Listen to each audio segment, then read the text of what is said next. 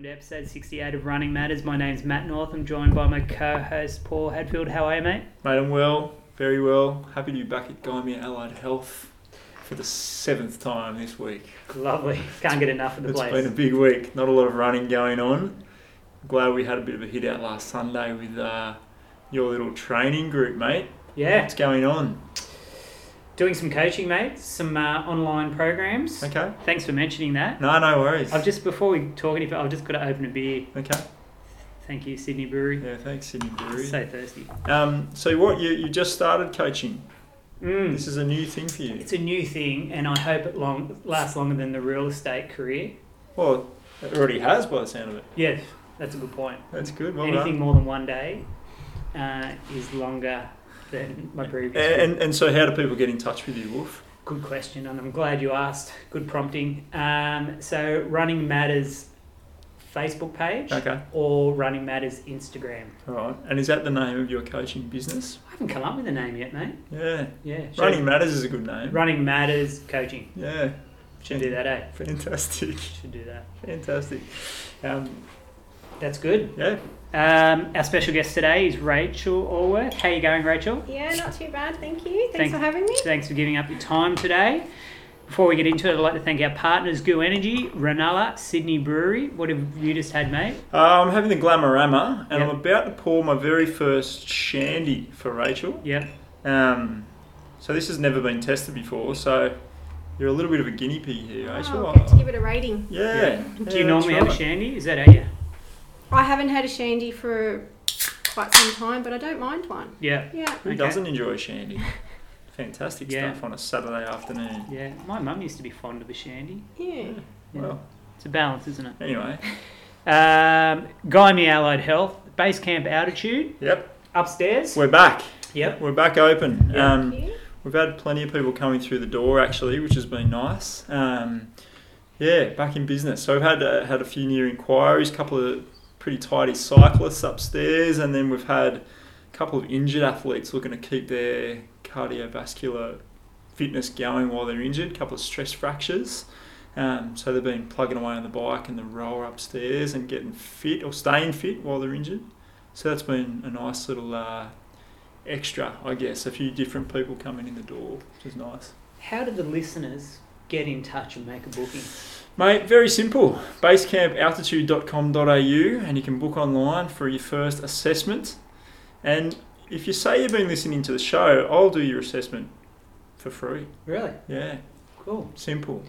Yeah, really easy. We'll put you through a bit of a test on the bike or the treadmill to start with, just to make sure you're ready for a bit of altitude training, and then we'll work out, the right level of intensity that you should be plugging away at when you're up there, and we'll go from there. Have you ever got anyone that's not ready? Yeah, I have. A couple of people failed the first test pretty dismally, Yeah. actually. Yeah.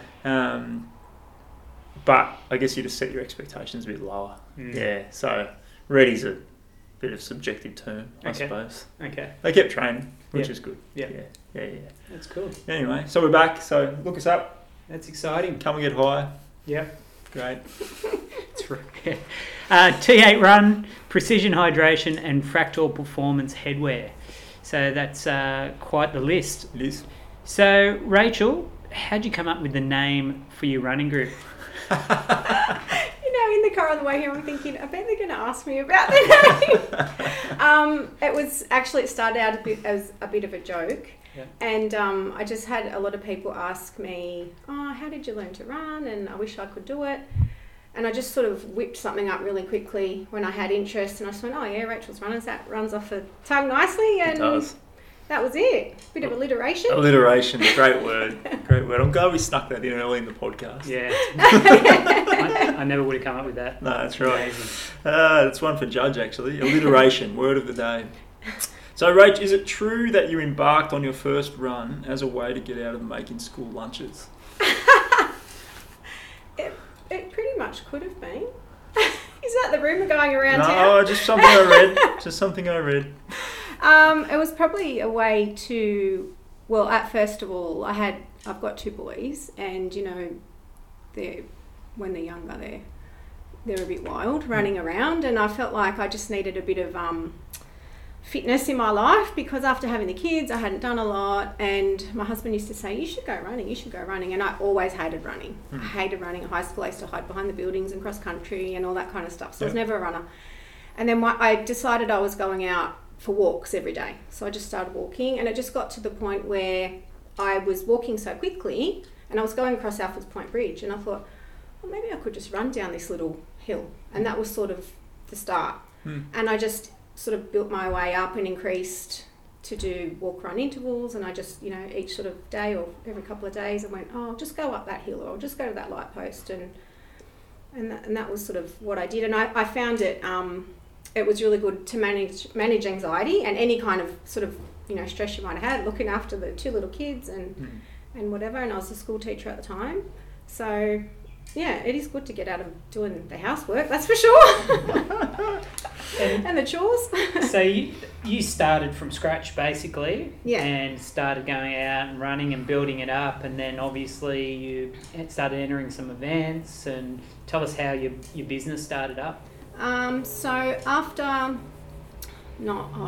couple of months I went in a local fun run, and I just left at the end of it because I had to get home to the kids. And on the way home in the car, I had a phone call, and it was a friend, and she said, where are you? And I said, I had to go, I've got to get back home. What's wrong? She said, nothing, but you just won a medal. You came first. And I said, what? What?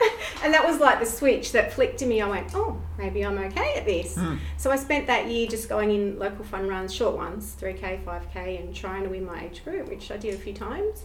And after that, a lot of friends and people I knew just said, I wish I could do that, because they'd seen my journey from non-runner to runner.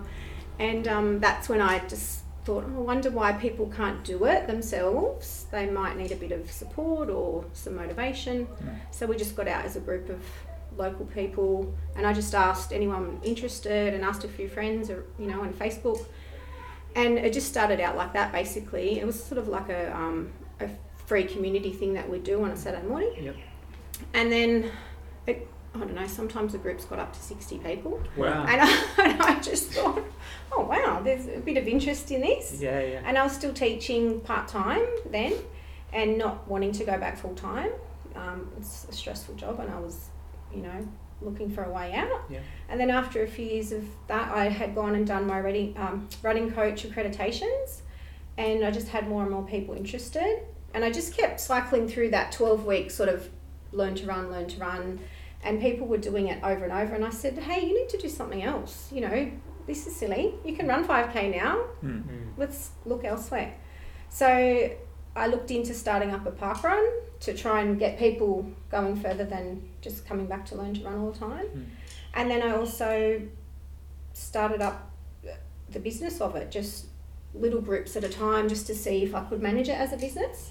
And I was still teaching, and then it just got to the point where I loved the running and the coaching side of it more than I did the teaching. And I just said to my husband, what do you think? Can I give it a go? So I had 2 years leave without pay from teaching and never looked back. Yeah, wow. Was that 6 years ago? How long ago was that? So when I left teaching, or when I started? When you started your business. So I started running in 2012, and I left teaching at the end of 2015. Yeah. Okay. Yeah. And it's just sort of grown. So as people evolve in their running and they, hit one goal or one target, they want to go somewhere else. So it just went from that learn to run 5K to people training for 10Ks to training for half marathons, for marathons, and then we hit the trails when I hit the trails, which I didn't like at first, and then it turned full circle, and that became my favourite thing to do, and we just sort of build on. Yeah. Unreal. Yeah. Unreal. For a bit of context, as your level of fitness or your level of activity before you started running yourself, where were you at? What was your lifestyle like? I didn't have any fitness at all. Yep. I had played netball as an adult before kids, so maybe 2 times a week. But when I started running in 2015, that was probably 10 years before that, 10 years later. Okay. Yeah, so 0, nothing. Absolutely I nothing. lost 20 kilos that year. Is that right? Oh, really? Was that one of your motivations to run? Yeah, To lose definitely. weight, Yeah.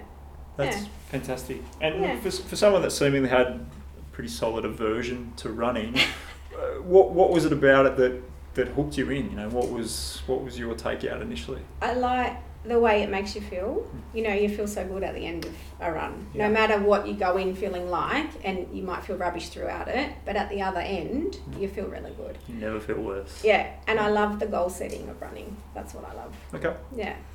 And how long did it take after that sort of initial 3-5K kind of fun run stuff before you started going, hang on, I'm going to start building this up. I'm going to do marathon, for example. So I spent 2012 doing the shorter distances, just all the little local fun runs. The next year I decided I wanted to run. So that year, in 2012, I saw the City to Surf on telly, which I did every year, usually through a hangover. And Me too. I said, I'm going to run that next year, and I'm not doing it this year because I want to be able to run from start to finish and not have to walk at all. So the following year I went on to run the City to Surf. So that was my goal for the next year, and I did it in 73 minutes, and I was like, this is really, like, I loved it. Yeah, was it's really great good. atmosphere, Loved isn't it, it? yeah. And then the year after, I decided I was going to train for a half marathon. Yep. So I did a couple. And then the next year after that, I was turning 40, so I decided I was running a marathon for my 40th. Okay. And not just a regular marathon, I was picking Great Ocean Road, which was 45 Ks at the time. I hated it. And at the end I remember saying, if I ever suggest something like that again, just smack me. And you know, one thing leads to another. Yeah. And what have you done since then? What's the progression? So that year I went on to do the Blackmores Marathon as well, because I knew I had a better time in me and I won an entry, so I thought, why not? And then I decided I wanted to do a road marathon in every state, which I never quite got to. I got to 5. And along the way, I wanted to get a sub 4, which I got a sub 4, and that was like, yeah, okay, I'm happy with that. Mm-hmm. And then the year after that, the UTA 22 was the first year running of it. And I said, how hard can it be? I've run marathons, that can't be that bad. Piece of piss. No training on the course, no trail running pretty much at all. I do like that Grays Point loop and think that's really hard. That's trail running. Yeah. And I went into Down Kadumba at some crazy pace. Finally got out the other end. No one was there because none of my friends were really there at the time. My husband was running it. He was behind me somewhere. That's and I'm awesome. just like... My husband behind me, yes. And I got to the end and I burst into tears. I went, what was that? And then after that I said, I'm never doing the 50. But of course I had times the following year to go to 6 foot track. Mm-hmm. And I'd seen people talk about 6 foot track, and I'd looked at videos of people finishing and the course, and I thought, you're crazy. But I had time sitting there and I thought, should I waste it or should I do it? Well, I've got a time. I might not ever get a time again. So, of course, I went into the 6 foot track. That's our favourite race. So, have you just done it the once or? 3 times. times. now. Oh, really? Yeah. Veteran. Yeah, that's 3 good. times. So, I did that year. I ran it with Juliana, friend of Yeah, ours. friend of the show. She might have a listener question coming up later, actually. Oh. Yes, thanks, Jules. Yeah. And it was tough. Like, that was the first time I ever drank Coke in about 20 years, but I needed that Coke every sip of it. It's magic. Really tough. When do you usually take Coke in on the course, Wolf? I've got to check with Brendan. I think it's about 25 Ks. Roughly. Yeah. You need that Coke at That's that right. point. You get up that Absolutely. hill and you Absolutely. think, yeah, That's I need very that good. Coke. So were you a goal-oriented person before this running business in other aspects of your life? Because you seem like you're the real solid progression and real box-ticking behaviour going on here. No, I wouldn't say so. No?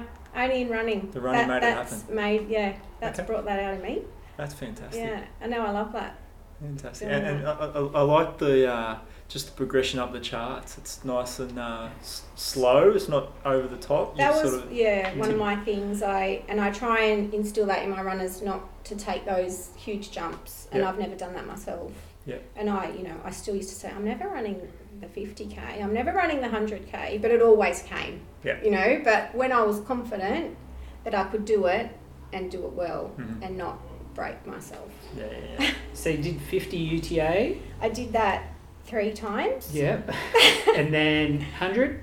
I went to Great North Fork, the 50 miler, before I did the jump to the 100. Oh, You right. really made the progression. Yeah, Yeah, my perfect. brain couldn't cope with going from 50K to 100. Yeah. and I couldn't go straight to UTA 100. I had to do Surf Coast, which is last year. Surf Coast 100. Yeah, right. Great race. We were both there. Yeah. I loved it. Yeah. Yeah. That was like my last hurrah. Yeah. Let's before we go on to last hurrahs, I want to ask you about 3 6-foot tracks. Mm-hmm. So what did you learn from the first one and the second one, and were you able to put those things into place for the third one? The first one was getting to the end unscathed. Didn't happen. What was scathed? I had a bad ankle roll Ooh. the year prior, maybe in the September, and I'd rehabbed it, but it wasn't great. And I'd gone and run Stromlo 30 on a really bad ankle roll, probably 3 weeks after I'd done it. I got through, but then going into 6 foot, it probably wasn't great. And we got up the first big hill, and then you drop back down again. And when you're going through that little creek, some random rock got me. So I was only halfway through the race. It was pretty bad. And I just remember I had Jules with me, and I think Matt was with me, Matt Fairbairn? Yeah, he was there. And they strapped my ankle up. Oh. Some other random runner went and told a first aid person. I'm like, no, don't tell them. I'm running the rest of this race. Yeah. So I got to the end, and not too bad. 6 hours 18 maybe no 8 6:08 something like that on a really bunged up ankle. Well done.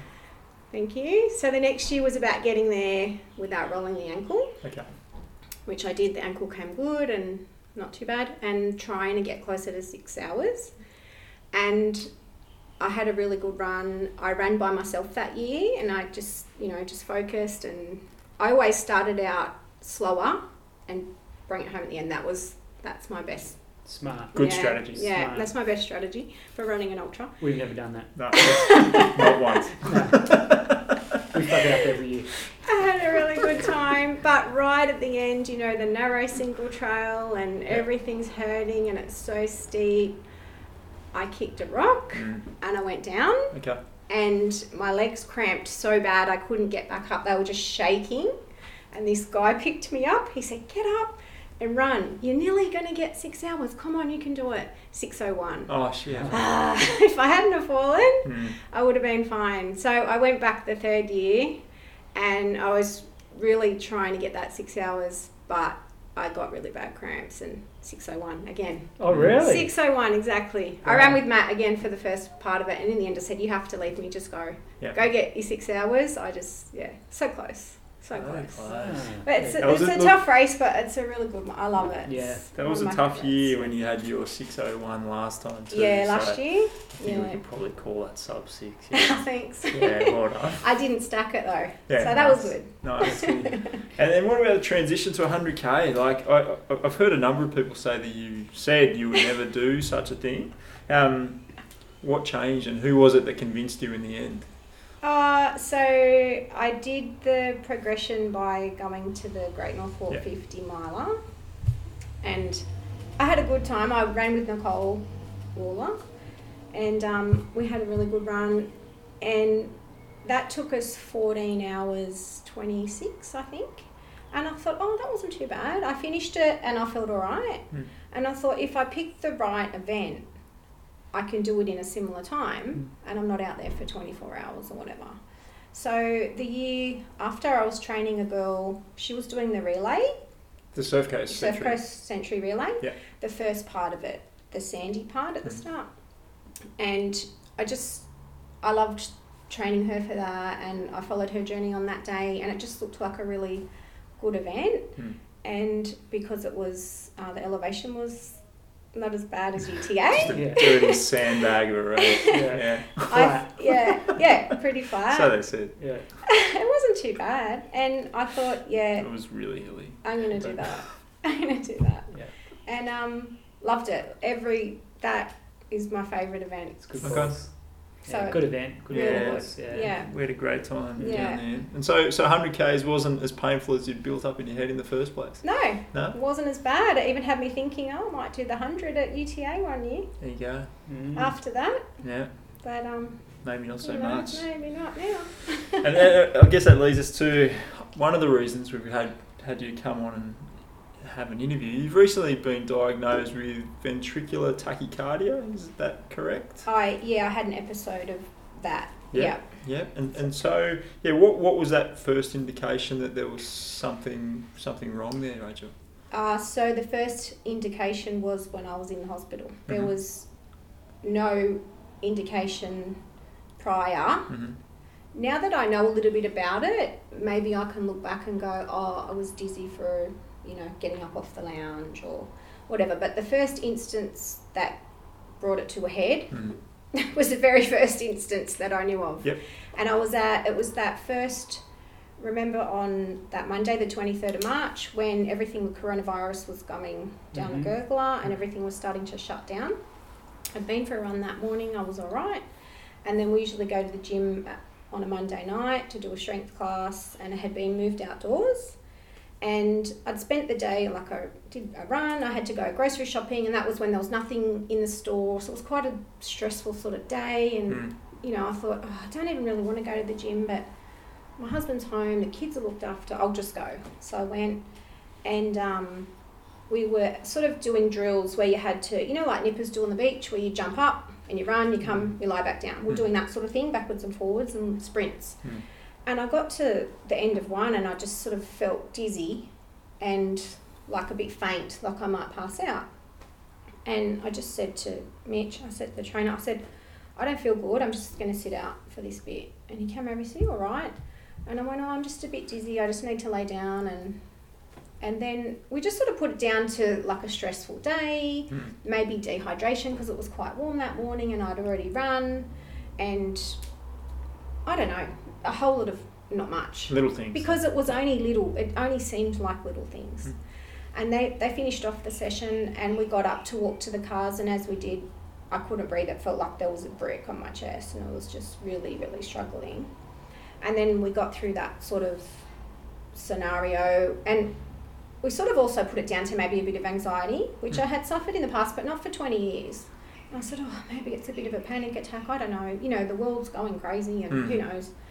And it passed, and my friend said, I'll drive you home. You can't drive home after what's happened. So she drove me home and I came good. They gave me a minty in the car and sort of perked me up. I thought, maybe low blood sugar. We just kept putting it down to all these little bits and pieces. Yeah. And I was still awake the whole time. I didn't go unconscious. So we got home. I said, can you just walk me to the door and tell Michael, my husband, what happened? And as soon as we got in the house, it was just like it came back 100 times worse. And I couldn't breathe, and I got really sick, and he ended up calling the ambulance. I stayed awake the whole time, but my heart rate, when the ambos got there, it was at 266, and it was stuck, and it was stuck in that rhythm. Yeah. Wow. Yeah. And that was that pressure in the chest. So they had to give me meds to reset it. Yep. They put the defib on me, which they were going to use if they couldn't reset it with the meds. Yep. Thank goodness they didn't have to use that. And they took me off to hospital. But, the first lot of tests that I went through all showed good heart health because I was fit. Yep. Yeah. And they didn't know why that would happen. And that one of the things the emergency doctor asked me was, do you have a family history of sudden death? And I just said, no.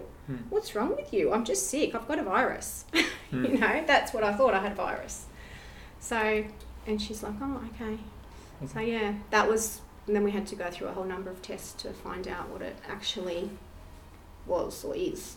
And so what was that testing regime like? Like what did they put you through to come to that diagnosis? So I had the ECG on me all the time, and it was doing the heart was doing a funny rhythm, just random. There was no pattern to it, just sort of, here and there. So they gave me, I had an angiogram, which came out 100% clear. There was no blockages. So right. I had the echocardiogram, the ultrasound of the heart, and that wasn't too bad.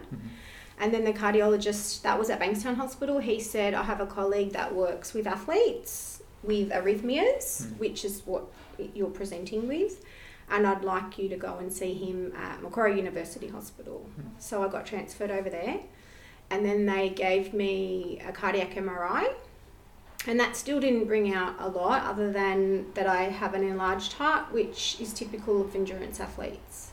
And he said to me, look, I think, that's probably causing it, because you can get arrhythmias with that, because little bits of, I don't even know the ins and outs of it, build up within your heart and upset the rhythm and whatever.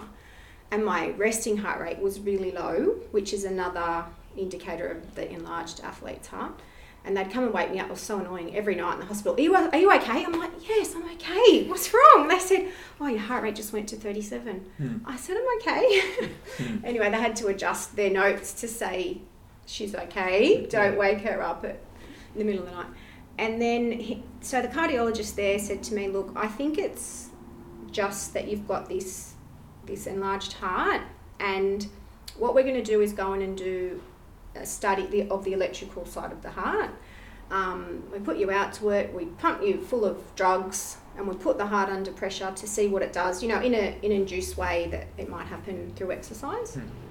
So I went to have that. He said, in my mind, you've got no family history of congenital heart disease, and you're an endurance athlete, so I think it's just going to be that I do this ablation where they laser off the little bits that are causing the arrhythmia. The abnormal nerve supply. Yeah. And you'll be, okay, that's what I think it is. However, I do have to warn you that if I find something else, you may have to get a defibrillator put in your chest. And I just went, oh, okay, whatever. And still I'm just thinking, that's just worst case scenario. So things are normal in your mind at this stage. Yeah. Because everything else had been good, and I'm fit, and I felt so good in the hospital. I was walking around, I was the best patient. Everyone else in the cardiac wards, not great. 1,000 years old. And at this stage, your heart rate was normal, and everything was acting normally, apart from a little bit of an arrhythmia here and there. Yeah. Okay. Yeah. But as far as your perception, there was no issue there. You're feeling okay. Yeah. Yeah. Okay. And then he did the study, and as I was coming out from anaesthetic, he just looked at me and he said, I'm really sorry, you're going to have the defib. And I just went, okay. I got a bit upset. I was probably coming down off drugs as well, because they were pumping through me, to whatever, but that was a bit of a shock. And he just said, no more, initially, no more endurance running. So later on, I went back to my room and I'm trying to process that, and I thought, oh, that's all right, I don't have to run marathons. I can run 5 or 10K. So then 2 days later, I was going in to have the defib put in, and I said, what do you mean by that? Can I run 5K? And he went, no. And I said, oh, really? What do you mean? He said, well, I know your types. You got to 100 Ks, you're always going to push boundaries. If I say you can do that, what's it going to take you to next? But I mean, the nature of what I have, it's called ARVC. It's it can just shoot up any time, and if it goes up too high, it can get stuck in that rhythm, and then that's what can kill me, basically. Okay, but so essentially the defib's been put in there in order to stop you getting to that heart rate. So that's a safety blanket there that's set in place for you. Yeah, so it's set at 200. So if my heart rate gets to 200, it will shock me to make sure it doesn't get into that. Yeah. Yeah. Okay. Yeah. So that's my new goal in life, not to get shocked. Yeah, that's a fair goal. So how long ago did this happen? So 23rd of March is when I had it, and I had the defib put in on April Fool's Day. Oh, really? Easy to remember. Yeah. And so I see that you're doing a lot of walking. Yeah. How do you feel generally, your health? Yeah, generally I feel good. I was saying just before you got here, I had one thing after another for a little while, because I ended up with a blood clot in the vein where the defib goes in. Oh, really? That's gone now, but that was a side effect of the surgery. Yeah. And a little bit of sciatica, just from my muscles all of a sudden not working how they used to work for so long. But good, generally good. I'm walking most days. I'm back to reformer Pilates and strength class, and the doctor has now said I can do more, but he still doesn't want me to run, just because if it gets up near 150, 160, my heart rate, that's when it's likely to shoot up. And have they done some testing, or I guess at least some research to suggest that you raising your heart rate will bring that on, or is that just sort of a cautious approach? To be honest, I don't know a whole lot about it right Yeah. now because it's not really that long Okay. since it's happened. Yeah. But, you know, I don't think they even know No. a lot about it Mm. because it's sort of like, I guess, 1 in 5,000 maybe. Mm. It's that type of disease that people don't find out they've got it until in an autopsy. Yeah, right. So they said to me, you're very lucky that you were fit, super fit. And that's made a And difference, that's you think? what saved me, they Okay. said. Because I was awake during that whole episode, if I had gone unconscious, that's when it Mm. wouldn't have been good. Wow. Yeah. Okay. Wow, So there you Yeah, go. unbelievable. Yeah. And so you had your major VT episode in March. Yep. And I know you were entered in the 6 foot track marathon that year. So do you think the cancellation, in essence, saved your life? Yeah, definitely. You I did? think coronavirus has somehow saved me Yep. because that probably would have happened out on 6 foot track. Mm. You know what that race is like. It's tough. Mm. Going up those hills. Yeah, So absolutely. definitely I'm thankful in some ways that this has all happened. Yeah, very much so. Very much in a controlled circumstance That's rather than right. halfway at the pluviometer. Yeah. Yeah. That that's- wouldn't have been good. No, absolutely not. So, And looking in hindsight, apart from a little bit of dizziness in the lead up, were there any other clues pertaining to your exercise? the only thing, I mean, maybe for about 12 months prior, I would think, oh, I wonder why I just can't get any faster. Mm-hmm. I just can't get back to how fast I used to be. And I just thought, you know, I'm not doing a lot of fast effort running. I was enjoying more like going up and down stairs and climbing hills and not running them so much.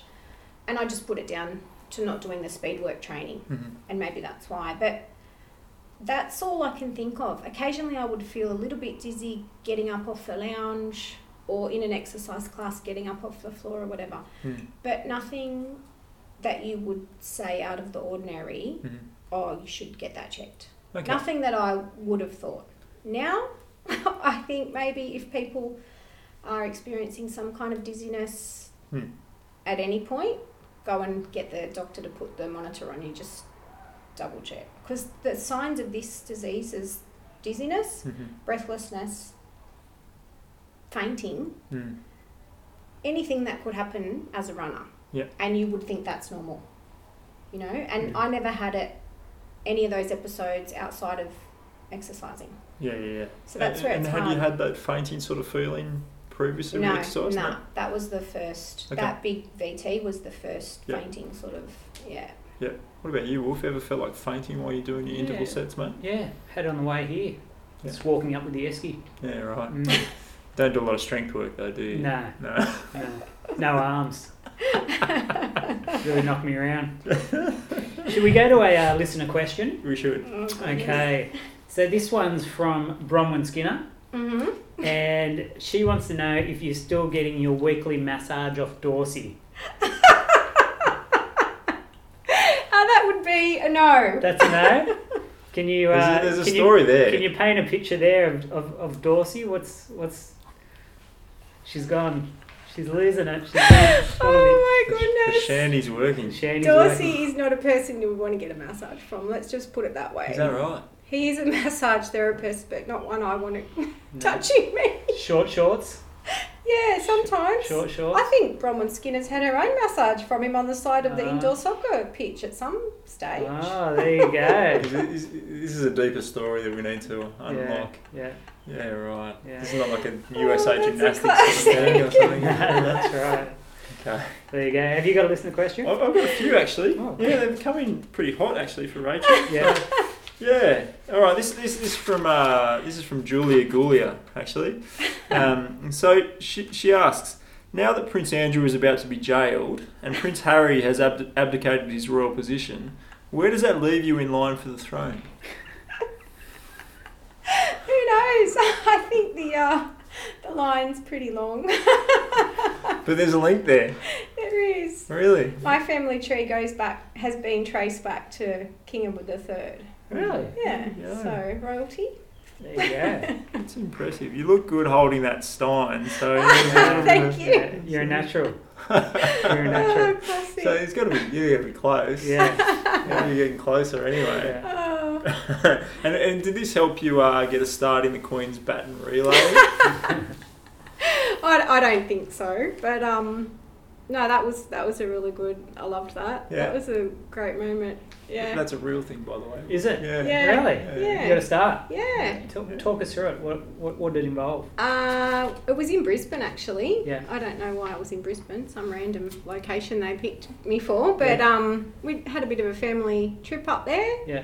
And just had to go and get on the bus with all the people and get dropped off and prepped for your baton holding extravaganza, and it was over in a flash. I think it was like 10 seconds. Oh, really? Yeah. Running down the road, but it was like I got interviewed by Channel 7 up there because they were running along with the camera and the microphone, and a bit of a celebrity for 20 seconds. Did you wear your Rachel's Runners cap as a plug? You weren't allowed. They were very No strict. merchandise. Yeah, No you had to have everything had to be white with no logos, nothing on it, and their uniform, of course. Okay.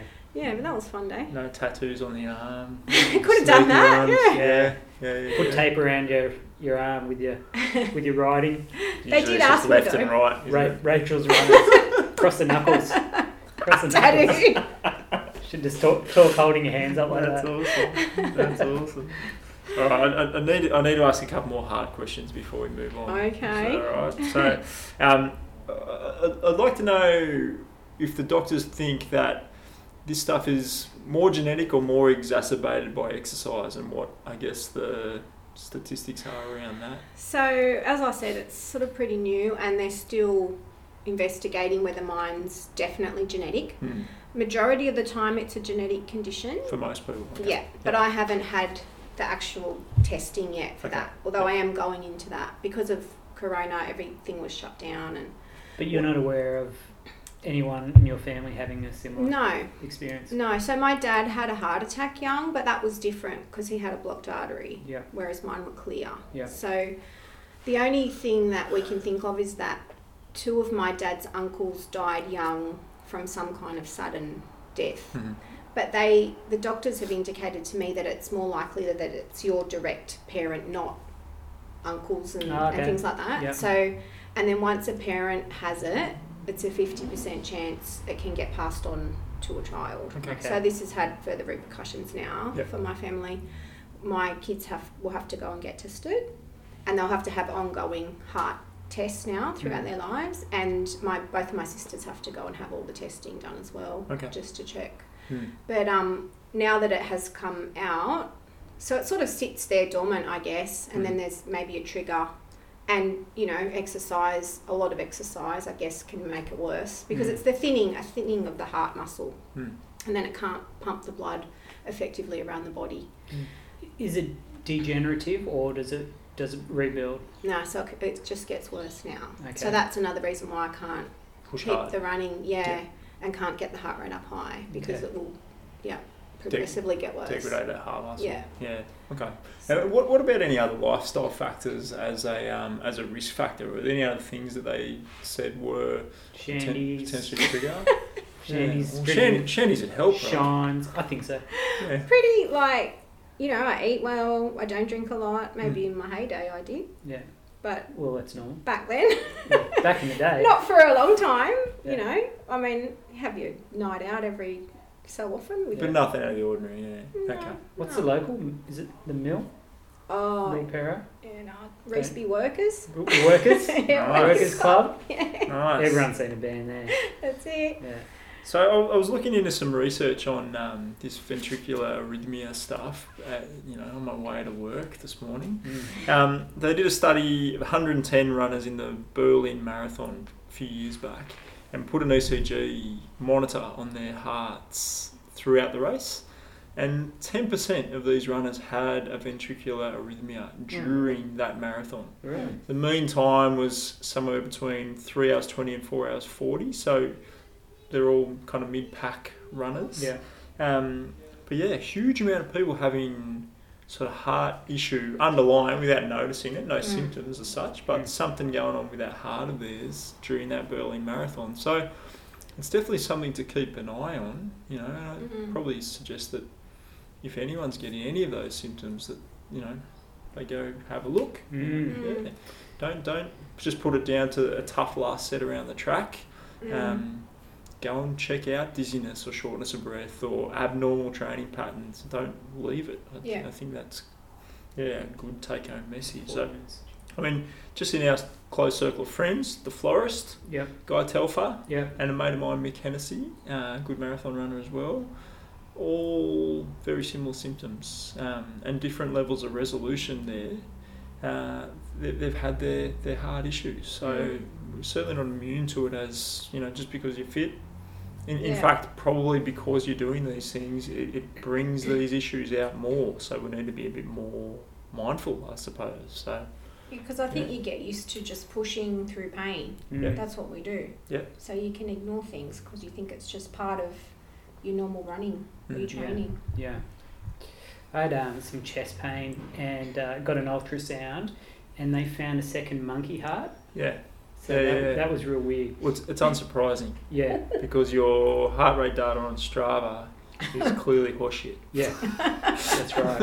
It could be the monkey heart.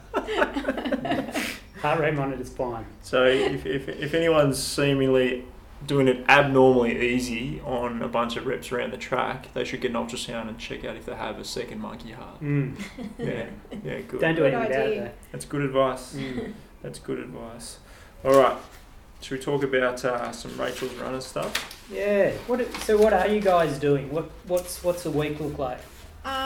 So everything at the moment is online. Yep. We just started a new round of Learn to Run, which is an entry level program today, but without any on-site session. Yep. Which has been a hard call to make because that's people at that entry level need that connection to meet people and get them out the door. So I have lost quite a few people who would have potentially signed up.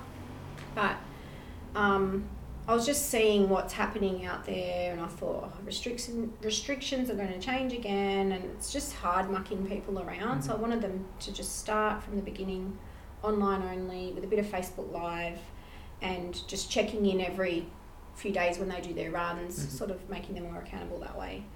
So that's what we're doing for Learn to Run. Once a week we do what we used to call running fitness, which is sort of the next level up, like your interval sets and hills and stuff, but we're doing that as a Zoom session now. So which is really good. I mean in the initial sort of isolation period, people were asking me, can you do something like that, will you talk to us? And I thought, I don't know how that's going to work. I can't see what they're doing. But the feedback's been really good. Okay. So I get them to do a little jog to warm up, and then 6 o'clock I open the Zoom meeting, and we have, I think the most we had is like 25 people online.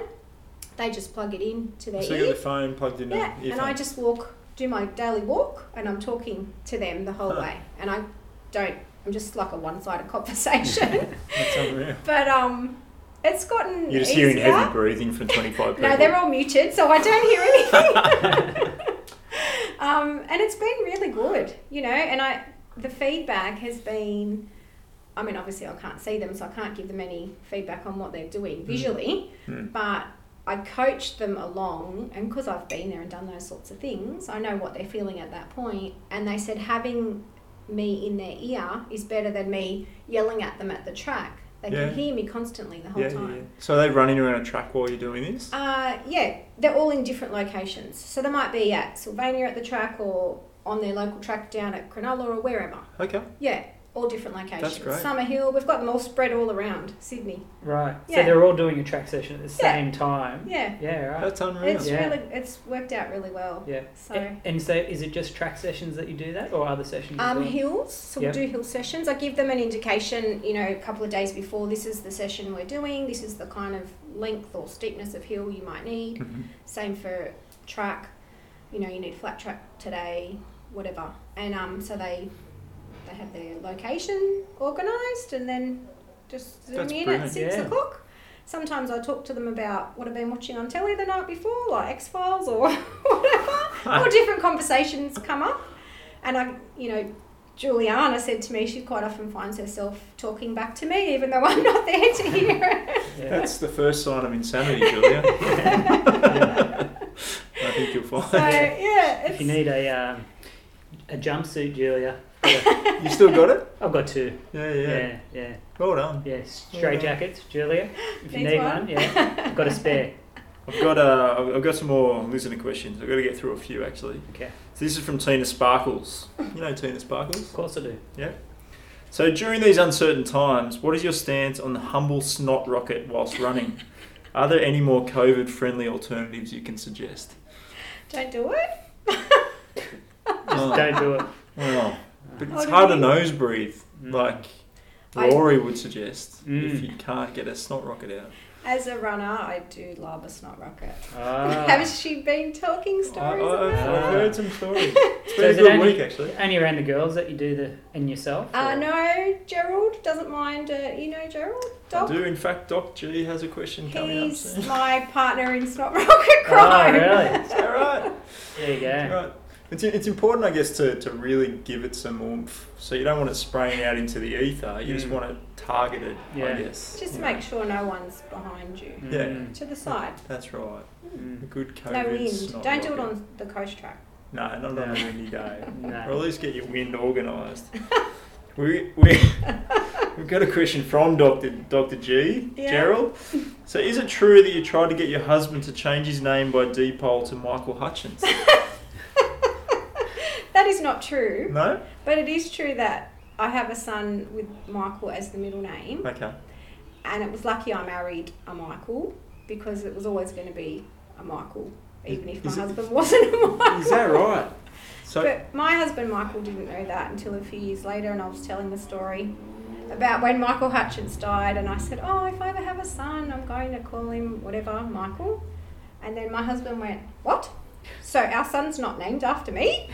Oh yeah, he is as well as Michael. it's a nice coincidence. Yeah. That's it. So when you were, trawling for husbands, did you specifically look for Michaels? That was the criteria. Yeah. Yeah. It No. makes it easy, doesn't Yeah, it? Like, yeah. Brown wavy hair, not easy to come by. certain swagger. Yeah, belt around your neck. It's too soon. Too soon. There you go. That's impressive. That's good. That's quite a mild question from Doc. I'm Quite a waiting mild for question. a worse one. There you go. While Uh, you're getting your next question, I might go down to Sean at Ranella Yeah, to good do call. a shoe review on these. What are they? They're bright, aren't they? They're the Asics. Meta Racer. Thank you. No worries. Yeah. Thought I'd save you on that one. Yeah. Perfect. And we'll go down to Sean now. Sean, we're down at Ranella. How you going? Good, Matt. How are you? Good. Nice to catch up. Always. It's been a little while. Yep. Yeah. So we're going to chat about the ASIC Meta Racer. They look pretty fast, mate. They glow in the dark, bright orange. You can't miss them. Can't miss them. Yeah, they were obviously with the Olympics. That was their launch. They were going to launch that shoe just before the Olympics, but obviously being pushed back now. That they've released it, to all retailers in store. They were going to cancel it until the Olympics, but no, they've given it out to the public now, and reviews have been second to none. Yeah, It's been very positive. You've been running in it. What Yeah. are your thoughts? Mate, great shoe. So this is ASIC's first carbon fibre plate shoe. First carbon plate shoe. Yep. Yep. Which obviously having the Nike. Saucony, I think, have brought one out. So there've been others brands that have had it on the market. So obviously ASICS had to sort of get in on it, and I think the weight has been worth it. Yeah, absolutely. So it's a really nice shoe. It's I guess a short to mid distance shoe. I thoroughly like running on the track with them. Yeah. And I think they'd be great in a shorter race, 5k, 10k, half marathon. Half marathon. All the reviews that I've listened to, quite a few have said that it's a perfect half marathon shoe. Yep. It's a 9mm drop, so it's still got quite that heel lift. 190 grams, which is really, really light, and basically the stack height is quite low compared to other carbon plate shoes. So the feedback has been that it's not that cushion which is people are loving. So you feel the road, you feel that. So it's a nice light racing shoe, and a lot of people that have worn the ASICS Evo Ride has said that this is a racing version of that shoe. Right. So yeah, and the Evo Ride we've had fantastic feedback with as well. Yeah, I know everyone loves the Evo Ride, including Hattie. Yeah. So if you wanted a race version of that shoe, this is it. This Yeah, is it's it. a lot. It's the stack height's a lot lower to the ground, and the feedback has been, yeah, that's what people have wanted. They've said thanks ASICS for bringing out something that isn't soft and spongy. It's responsive, it's springy, and it's fast. Yep. Yeah, and that beautiful orange colour, you can't miss it. It's got Tokyo written on Tokyo the side as well. On the side, Yeah. so yeah, and I mean the upper as well is nice and breathable, so foot isn't going to overheat. And a lot of the other shoes have gone to a knit upper, which is quite fitting to the shoe. But with a lot of feedback with this shoe has been there's a bit of room in the toe box, Yeah. and that's been a real positive because ASICS have kept with the engineered mesh instead of the knit upper, which gives the toe box just that little bit more room. So yeah, people are just loving it. So if you have got a little bit of broader foot, you can it's going to suit that foot style as well. Yeah, cool. So if people are thinking about getting this shoe, it's not a shoe to go jogging in, it's a shoe for speed work and racing. Speed work, race work, yeah. A lot of people are using it for track, but yeah, or race day. Yeah. But yeah, anything up to a lot of the reviews have said that 30k mark onwards, probably not. Too far, yeah. Too far. It doesn't feel like it's got the cushioning. It hasn't got that cushioning. Yeah. Yeah. And that's why you wouldn't go jogging in it. It's great on the track. Great on the track. Great for racing. And racing, yeah. Not jogging. Yeah. The grip outer sole as well has been really, really positive. It's grippy. Yeah. Where people have sort of said a lot of the other brands, it's are quite slippery if it is a bit wet, but this in the wet or on the track is really grippy. Yeah. So they look. I watched a review on it, and the tail of the bottom. Or the grip on it, so it does handle in wet, so it doesn't slide in, so it's specially tailored for wet weather. Exactly, yeah. So, it feels great. Like, you never feel like you're going to slide on anything. Yeah. It feels really good. Yeah, so I'm very happy with it. Good. So, our listeners want to get it, they come down to Renoa. They do. And they get a discount. Mention Running Matters podcast. Exactly. 10% discount. Yeah. Yeah. What about merch? How are we going with shirts? And we're looking at getting some long sleeveys for winter. Yep. Yeah, so I will post something up as soon as they come in. Yep, that's exciting. Yeah, so we can get that brand out there even through the winter cold months. Yeah, nice one. All right, well, great to catch up, and look forward to once this COVID thing's over, we'll have to do another social catch up at the store. Yes, yeah, I'm looking forward to that. So yeah, hopefully very soon. Yeah, sounds good. We'll have a few Sydney breweries.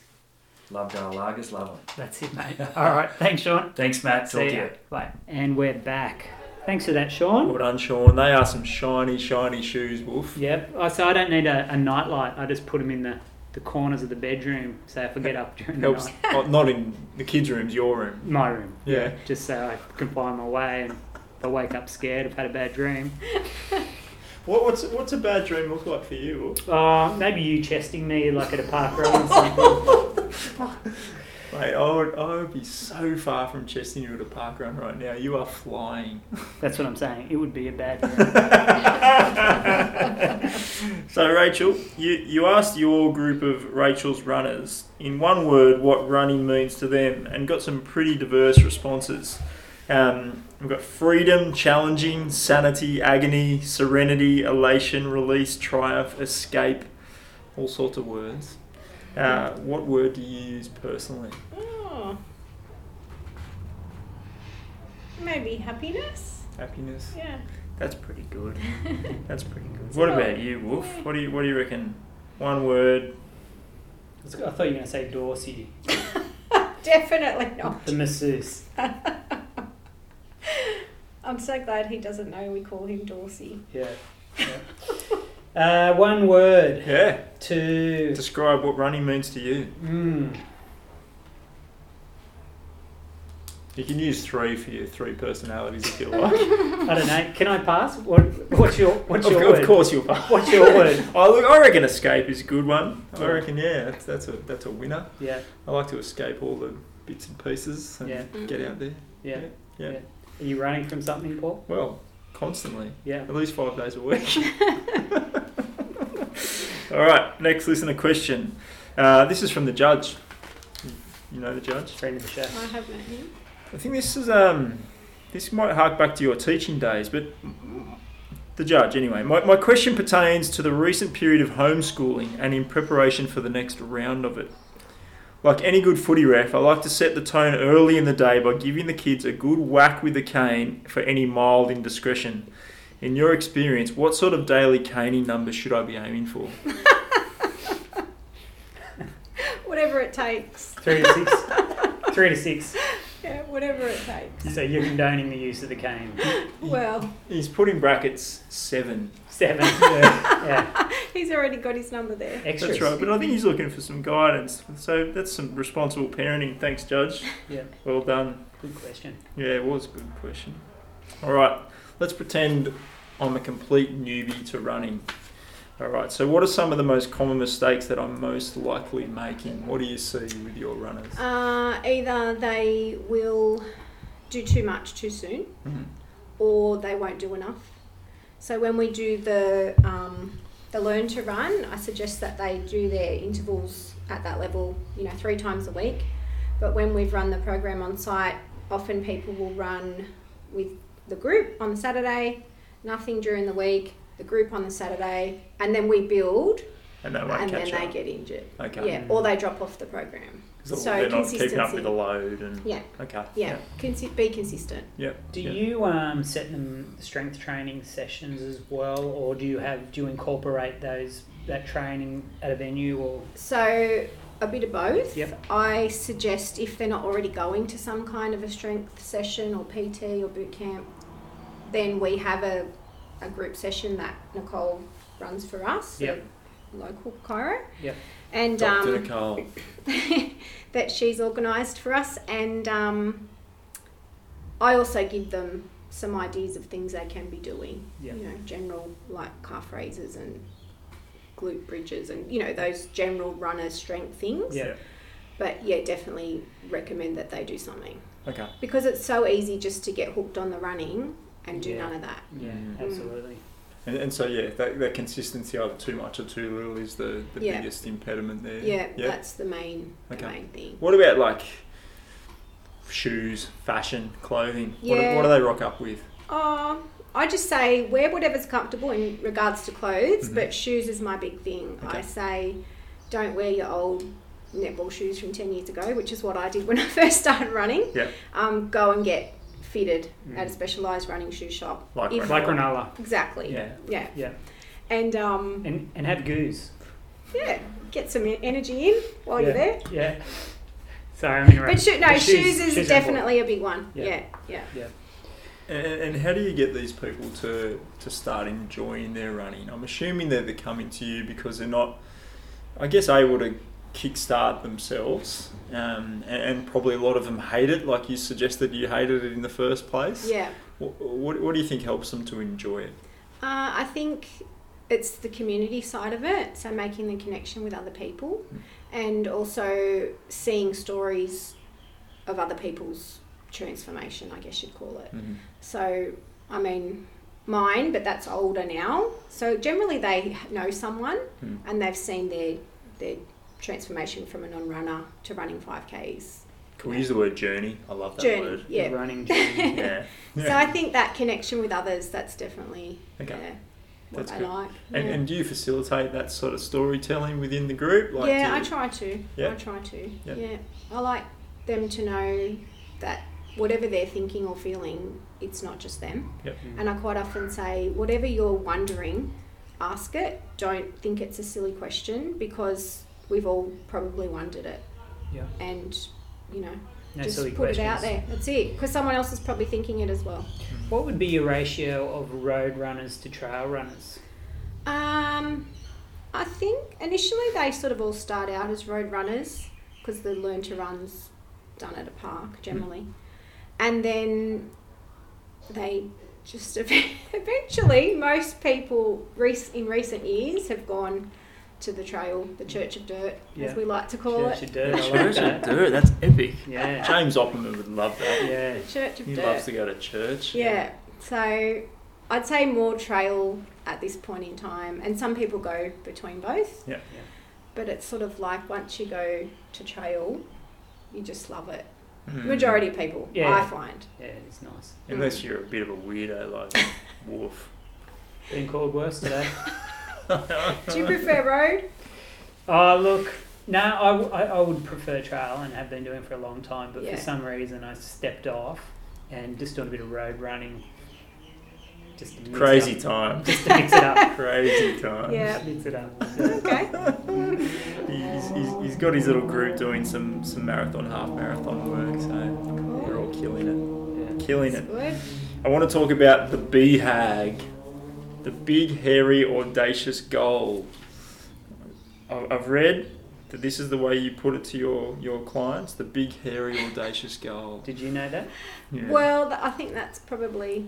Yeah, that was from right near the start. Yeah. That's what they used to refer to it as. Yeah. Yeah. And so how do you get your clients, your athletes, out of their comfort zone and get them to push themselves and start setting these goals? Well, I tell them it needs to be something that you're a little bit frightened of, that you think, I don't know how I'm going to do that. But then I also tell them that if you put a plan, a sensible plan in place and just follow it, you'll get there. And that's what I like myself as a runner. I've got this big goal. I think, how am I going to run 100 Ks? But once I've got that plan in place, I don't doubt it. And that's what I say to them, don't doubt it. Just commit to it and believe it's going to work and trust yourself and trust me, and you'll get there. Do the right things. That's good advice, isn't it? Once your mind's on board, you just make it happen, don't you? Yeah. For sure, for sure. And how do you strike that balance with these athletes about setting a big enough hairy goal and setting too big a goal where they're likely to get injured or uninspired or not quite make it there? What's your consultation like? I think it's different for different people, and you have to know people. And because I was a teacher for 23 years, you just get to know how to talk to different people. So it's just different for each person. Mostly people come, even though it's scary, it's still within their reach. There's been a couple of times where I think, I don't know, but we'll start and we'll adjust as we go along the way, and they've got there. As long as they do the right things, and not silly stuff or forget their strength work or whatever, it's pretty okay. And if it might be too huge a step, I'll just say, why don't we do this first? Let's just get to a half marathon first, or a 10K first. Yeah. And keep that in the back of our mind, and then we'll go from there. Yeah. That's good. I like that. Good advice. There's not enough trainers doing that, I reckon. Sensible. Yeah. Thanks. All right, so from a bunch of different sources, it seems like you've traded a truly loyal and engaged group of runners. So what do you think the key to this success is? And feel free to blow your own horn here, because I've had several people blowing your horn for you this week. I don't like blowing my own horn. No. Maybe that's one of the things, I don't know. I just think you need to be honest and authentic and not pretend to be something you're not. Yeah.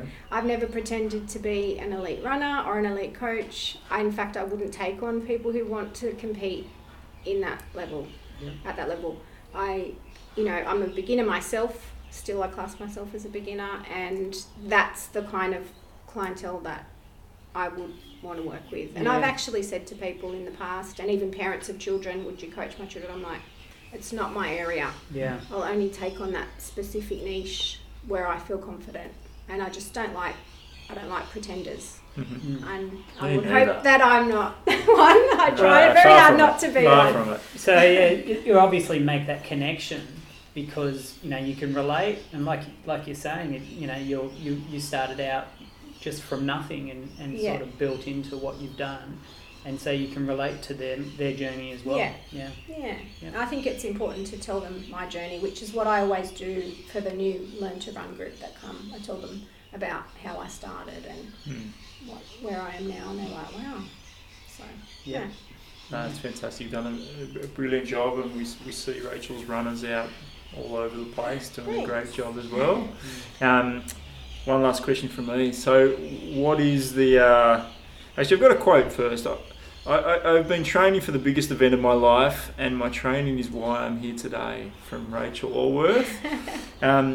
So what's your big, hairy, audacious goal ongoing now? What do you want to achieve? Well, for a little while it was to finish my lap of Australia on the Run Down Under map, which I completed last week. So that got me out of bed every day in the last few months. Now it's just to stay alive, to be honest. Because the look of fear on my kids' face when they came to see me in hospital that very first next day, I was just like, I can't do that again. Yeah. So to see them grow into adults, that's my next goal. Okay. I've got no doubt you'll achieve that goal, Rachel. Thank you. And I'm sure many, many more. Thank you for coming and chatting to us. No problem. It's been fun. Very inspiring. And so where do our listeners find you now that you've inspired them? They can go to Rachel's Runners on Facebook or Instagram, or the website, Rachel's Runners. Easy to find. Awesome. That's the beauty of that name, isn't it? Yeah. It's easy. Easy to remember, easy to find. The alliteration. Yeah. There it is again. It's indicative. Yeah, thank you, Judge. Yeah. Awesome. All right. Well, just before we wrap it up, I'm going to go to Lloydie and chat about goo. Oh, great. Yep. Probably have a beer there. Extra. G'day, Lloydie. Nice to catch up again. Always good to see you, Matt, especially when you bring a cold beer with you. That's right. I won't turn up without a beer. So we're going to talk about some of your other products today. So let's start with the chews. Well, the chews came about because a lot of people didn't want to take a full gel at the same time, and it's pretty hard to have part of a gel and try and run with it, or whatever sport you're doing.